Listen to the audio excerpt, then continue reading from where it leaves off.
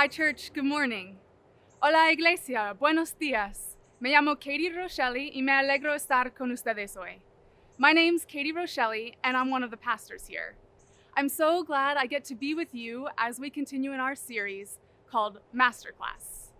Now, when you want to learn something, you often want to learn it from a master. Like dancing, for example. If you know me, you know how much I love dancing. But I promise you, I was not born with more than an ounce of rhythm. I mean, even if you watch me dance now, the lack of rhythm still shows through once in a while. I needed several masters to break down the steps and guide me through the patterns, and I loved every part of class. But the very best part was once in a while when the teacher would go around and dance the pattern with you. And I can't even explain it to you. It felt always like I was floating. All of a sudden, they could guide me through patterns I hadn't even learned yet. Whenever I got to dance with a master, I took huge strides in my dancing skills. In this series, we haven't been learning to dance from a master of ballroom dance or learning from a master chef. We've been learning how to live from our master, Christ. And we're doing this series because we know that a part of Jesus' whole invitation to us is to get yoked up with him. Ethan told me to put my head through this, but I'm just gonna set it here. A yoke is a way to help train a younger animal by having it follow along with an older and more experienced one. The yoke keeps both animals together, and the experienced one can then set the pace and the direction in which both animals go. So when Jesus invites us to yoke up our lives with his, he's really saying two things. One, he's offering to go through life right next to us. And he's saying he wants to guide us. He wants to show us the steps. Jesus tells us he's a gentle and a humble teacher. So when we pull forward too fast, he helps us to slow down. When we want to stop or to stray, he pulls us forward gently and keeps us on the right path. This week, we're going to look into what it could mean to be yoked up with Jesus when we're sad. We're going to look into what Jesus can teach us about how to mourn. And you might want to tune out right now. Really, Katie, why do we have to bring down 2020 any further? It's been a complicated year already. Can't we talk about something a little lighter? Well, you're right, but stick with me for just a few minutes because the reality is that this year has given us plenty to be sad about. And if you're like me, some days that gets a bit heavy. I really wouldn't mind if Jesus could teach me a little bit about how to handle it all, you know? Like if one of the side benefits of getting yoked up with Jesus was guidance as I walked through a season of sadness, well, that wouldn't be so bad. And the good news is that the Bible has so much to say about mourning. It has things to say to those who are sad and even about how to be sad. Being yoked up with Jesus really can help us to find a way to face sadness, but differently. And as we thought about this sermon, the preaching team started to ask, what makes us sad? What causes us to need to mourn? Well, I've noticed that sadness is often a response to loss. When we lose something, whether it's a game or a stuffed animal, a job that we were relying on, or our former health, we experience sadness. We can even experience sadness when we lose something we never had. Dreams of a family or a certain job we just hoped for. It can feel just as painful to lose. But this sadness, this grief, it names and honors what we have lost, and it's so normal. I remember when I was really little and my family moved from Delaware to Georgia. I lost my favorite neighborhood friends when we moved. And my very special blanket disappeared too. Losing the friends was painful, but obviously most tragic was not having my blanket to cuddle in my grief. I remember being flopped dramatically over my bed for the first few weeks at home, just wishing I could have it all back. Now that I'm older, I've had whole years where sadness was a part of that year. Of course, it wasn't like I woke up sad every day. I had plenty of days full of laughter with my friends. I ate tons of Rocky Road ice cream, and I spent most evenings enjoying the sun setting from my little porch. But sadness was kind of woven into that year because I was losing someone. and it was really tough. I don't know how I could have made it through then without being yoked up to Jesus. I think I might have just stopped.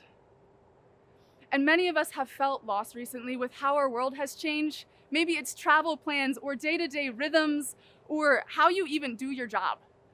Everything is totally shaken up. We've had to replace our vision of how the past few weeks and months were supposed to turn out with something completely different. I mean, I talked to my mom just this last week, and she's this amazing kindergarten teacher. Her classroom has all these great books and cool experiments, and there's even an indoor garden, and all the plants grow up this cool tower thing. But she's a little sad because her favorite part of the new year is when the room fills up with all these cute, curious kids. But this year, with new structures in place, school just feels different. Maybe you're also grieving something like that. But no matter what we grieve, sadness can be strange. Most of us make it even harder on ourselves because we try to hide it. We do this to ourselves all of the time.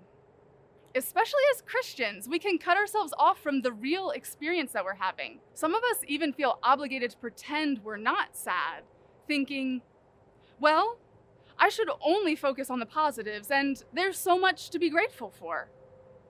But while there's so much to be grateful for, I don't actually think this is a biblical vision. Our grief isn't embarrassing or wrong. It doesn't have to be avoided or hurried past, and as we dig into Scripture, we find God makes room for sadness.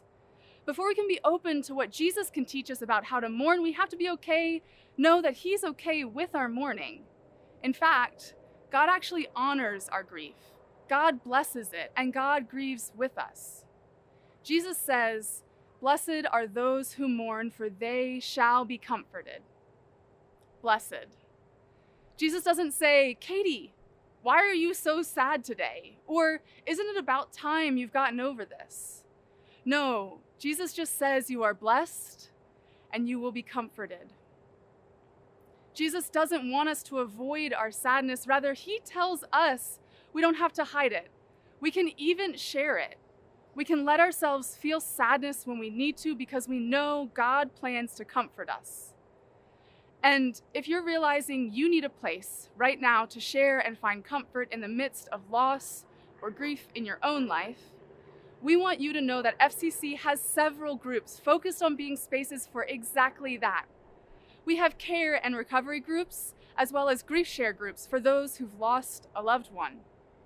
You can find out more information online or reach out right now to a chat host to help you get connected to the right place. If we could trust that this is what God wants to comfort and bless us when we're sad, it opens up so many possibilities. We can make space to explore our sadness and know God plans to use it somehow in our spiritual lives. We can stop judging ourselves for it. We don't have to fight our way through it. We can know that while not everything gets fixed immediately, God blesses those who mourn. So when we decide to get yoked up with Jesus, like we've been talking about, not only does He walk each step of our grief alongside of us, right next to us, He's also guiding us when we're too weary to even look up and see what's ahead. Sometimes in grief, I know that we can barely think or feel or even notice what's right in front of us. But if we let Jesus guide us, He can keep His eyes up, looking at the way ahead. Over time, we might even learn from Him how to look up once in a while, too. And the more I read Scripture, the more I realize this knowledge of what could be ahead is one thing Jesus teaches us about how to mourn. Jesus teaches us to be sad, to mourn like we're in the middle of a story, but we know what the ending is. Jesus approaches sadness as if we're in the sad part of a really happy story, or in the scary part of a grand adventure, but it's one where we already know everything's going to work out. When I read Scripture, again and again, I realize Jesus teaches us to mourn like we know up ahead the ending to our story is a happy one. I loved stories growing up, and I still do. They're full of action, and the hero or the heroine is always learning about themselves, making friends, finding the good in the world, and facing the evil. And in my favorite stories, even when things get a bit uncertain along the journey, well, in the end, the character I've grown to love, well, they prevail. They conquer the dragon or win the race, and the book ends in victory. But we all know that this victory is rarely certain in the middle. In the middle, the heroine can still barely pick up her sword, and there's no way she's going to conquer the dragon yet. In the middle, sickness or the wrong set of circumstances mean the athlete might never make it back onto the track again. In the middle, sometimes things can start to look pretty bleak. And if the book were cut off right there, if the sickness were final, if the hero's friends stayed mad at her and never taught her how to use her sword, those stories would feel pretty hopeless. I don't know if I would want to keep reading. I mean, what if in The Lion King, Simba left his home and then just never came back? What if he never returned and Scar took over and that was the end? Ugh! One of my favorite movies would be a huge bummer. But while our stories are much more complicated than our favorite fictional characters, we share plenty in common. Our lives are filled with chapters where we learn, where we make our friends and encounter good, but our lives also hold chapters of sadness, chapters with trials and loss. And once in a while, we really do find ourselves in the midst of these pages where our sadness and our grief seem like they get to write the script. Maybe it's just a page or two of sadness, but maybe it's the whole chapter. It could be that a move to a new place without your blanket has you feeling down. Or it could be something bigger. Maybe these pages are filled suddenly with doctor's appointments and a scary new diagnosis that means you've lost some of your former health. It feels like you just keep turning pages and keep seeing more appointments ahead. Sometimes it can get so sad that we start to worry perhaps we're in the middle of a story that nobody wants to finish. We start to worry that this chapter, the sad one, might be the final one. Somehow we look up and our lives are telling a tale we wish we'd never heard, and we don't know that it could end well. But when you're stuck in a chapter like that, Jesus wants to come alongside you and be a guide. He wants to show us how to mourn like we are in the middle and not the end of a story. Jesus helps us to wait for the next page, to trust there is another chapter coming, and to know that even in this chapter of sadness, there will still be blessings. Jesus teaches us to mourn like we're in the middle of a story, but we know the ending. When we face sadness, we face it knowing that while this page, this chapter isn't easy, it's just not the last one. While on this page, our hearts are broken and our fear is louder than anything and our body aches alongside of us, Jesus reminds us that the ending has been written. No matter what gets written in this chapter, the final chapter is already set in stone. And my guess is that some of us know and some of us don't, but God tells us the story's ending. We find in so many places in Scripture glimpses of this ending, and one place in particular is in Revelation 21. John writes about a vision given to him by God, saying, "Then I saw a new heaven and a new earth. For the first heaven and the first earth had passed away, and there was no longer any sea. I saw the holy city, the new Jerusalem, coming down out of heaven from God, prepared as a bride, beautifully dressed for her husband. And I heard a loud voice from the throne saying, 'Look, God's dwelling place is now among the people.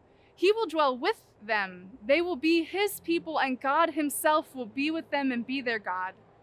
He will wipe every tear from their eyes. There will be no more death or mourning or crying or pain, for the old order of things has passed away.' He who is seated on the throne said, 'I am making everything new.' And then he said, 'Write this down, for these words are trustworthy and true.'" We're a people who've been promised an end to the story. The story ends with God making everything new. We mourn as people who know that one day God will dwell among us and be there to wipe every tear from our eyes. And for me, knowing that this ending is a joyful one makes a huge difference. Because when we find ourselves in pages of our story where we want to flip to the end and double check before we bother to keep reading, when we lose someone, we don't want to imagine our lives without. We're reminded that this present sadness will not endure forever. We don't have to rush right now to make the story happy or pretend like the chapter we find ourselves in is an easy one because, well, some of us are not in an easy chapter. But God has let us in on the ending. It's going to be more than okay. With Jesus at our side, we can make it through incredibly tough pages. We can trust that the story is worth reading and that in these tough chapters, Jesus has chosen to both bless us and comfort us. While I don't wish sadness on any of us, I can say Jesus really will draw blessings out of our grief. I think more deeply for every loss I've suffered. I am more compassionate and kind, and my view on life has slowly and surely become more nuanced, more solid, and more whole. 3 years ago, my dad was diagnosed with cancer. It was aggressive, and for the type that he had, doctors had plenty of treatments, but just no cure. For 2 years, our family visited doctors and made hard choices and lived through pages that flip between great days and really sad ones. And I don't know that I could have made it through without Jesus's help teaching me how to mourn. Most days, it just looked like Jesus walked alongside me and listened to me share about my loss. And I felt so many losses. I felt the loss of not getting to have more time, the loss of all I'd hoped to share with my dad, of all I wished he could see. Following Jesus did not make my sadness and the weight of it any less sad. But following Jesus did make my sadness different. I can tell you countless stories of ways in which God chose to bless our family's sadness, and I can point to thousands of moments when unexpected comfort came to us in a visit from a pastor or a friend, or in laughter at something ridiculous that my dad had just said. God gave us just enough strength to face it one day at a time, and even though we didn't get to see a miraculous healing, the number of small, beautiful things healed in myself and in my family marked the ways Jesus was already at work, reminding us of his promise that this chapter just wasn't the last. In the middle of this season of learning how to mourn a big loss, I read a book by a guy named Tom Long. It was actually a book on Christian funerals.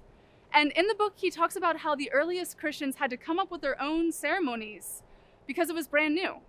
They borrowed some from their Jewish background, and some of the ceremony reflected how the Greeks and the Romans around them did funerals. But what was unique to the Christians was that when they had finished all the preparations, when they had mourned and sat with the body, right at the end of all of that, when it was time to carry the person they had lost to their resting place, the Christians would walk them there singing. They sang to accompany the person they loved one last time as they walked them to the grave. And they sang because they knew this was only the middle of the story. They sang songs of resurrection and hope and life, looking up, looking ahead because they knew the end promised to them. And at my dad's funeral, we sang too. It was patchy at best because there weren't enough lyrics sheets to go around. And as a bit of a motley crew, I'm not really sure everyone singing was sure they trusted all of the promises. But even with everyone sharing lyrics and not knowing the words and being slightly off tune, I still remember how holy that space felt. How full of God's power and promise right there, mixed in with some of the biggest loss I've ever felt in my life. It was sadness, but different. So different, in fact, that the funeral director, the guy who does this for a living, came up to our pastor afterwards and said he'd never seen a funeral as moving or as beautiful as this one in his whole career. That this funeral had helped him feel comfort from the loss of his own dad not long before. Just like us, he'd found himself in a sad chapter. And really, here we are, all of us, in the middle of the story. Maybe for you, this chapter is an awesome one and you're loving it, but you can probably remember a previous chapter that still aches once in a while. Or maybe you've just flipped the page and been taken off guard completely by a loss you didn't see coming. You're wishing you could flip forward a few pages and make sure everything turns out all right. Since we're in the middle of the story, sometimes things are really happy, but sometimes they're sad. Sometimes we have to carry things that are very, very important to us to a resting place. But here's what we know. The sad story has a happy ending. We know that the ending of this story has already been promised to us. God is making everything new. There will be no more death, no more mourning or crying or pain. Jesus tells us he's preparing a room for us in his Father's house. Isaiah says, we will rejoice forever. We can face the sad parts of our story and say goodbye to things we deeply love without trying to rewrite this chapter, because we know this chapter doesn't change the ending. In fact, we can trust that in this chapter, Jesus might want to be at work in surprising ways, comforting us and blessing us. That's it in the end, I think. It's not that when we get yoked up to Jesus, all of a sudden we stop feeling sad when we lose something. No, sadness is important. Rather, we're just sad differently. We can allow our sadness space to take its full course because we know no matter what, it doesn't write the last chapter. We are sad, hopefully, expectantly, looking for God now and looking forward, trusting that the end is yet to come. If we are yoked up with Jesus, when it comes time for us to let go, to walk a dream or a relationship, our own health or a person we deeply love to a resting place, the difference is we know that we can sing. Would you pray with me? God, I thank you for your Son, Jesus, and for his invitation to yoke up our entire lives with his. I thank you for how gentle he is and how humble when he guides us. God, I pray right now, especially for people who are on sad pages in their story or sad chapters. I pray that they know you give them as much space as they need to be sad and to mourn, and that in that, you are at work to bless it and to comfort it. God, I thank you for the reminder and the promise that the ending is written. We pray all of this in your name, and we are just so grateful to you. We love you, and it's in your name we pray. Amen.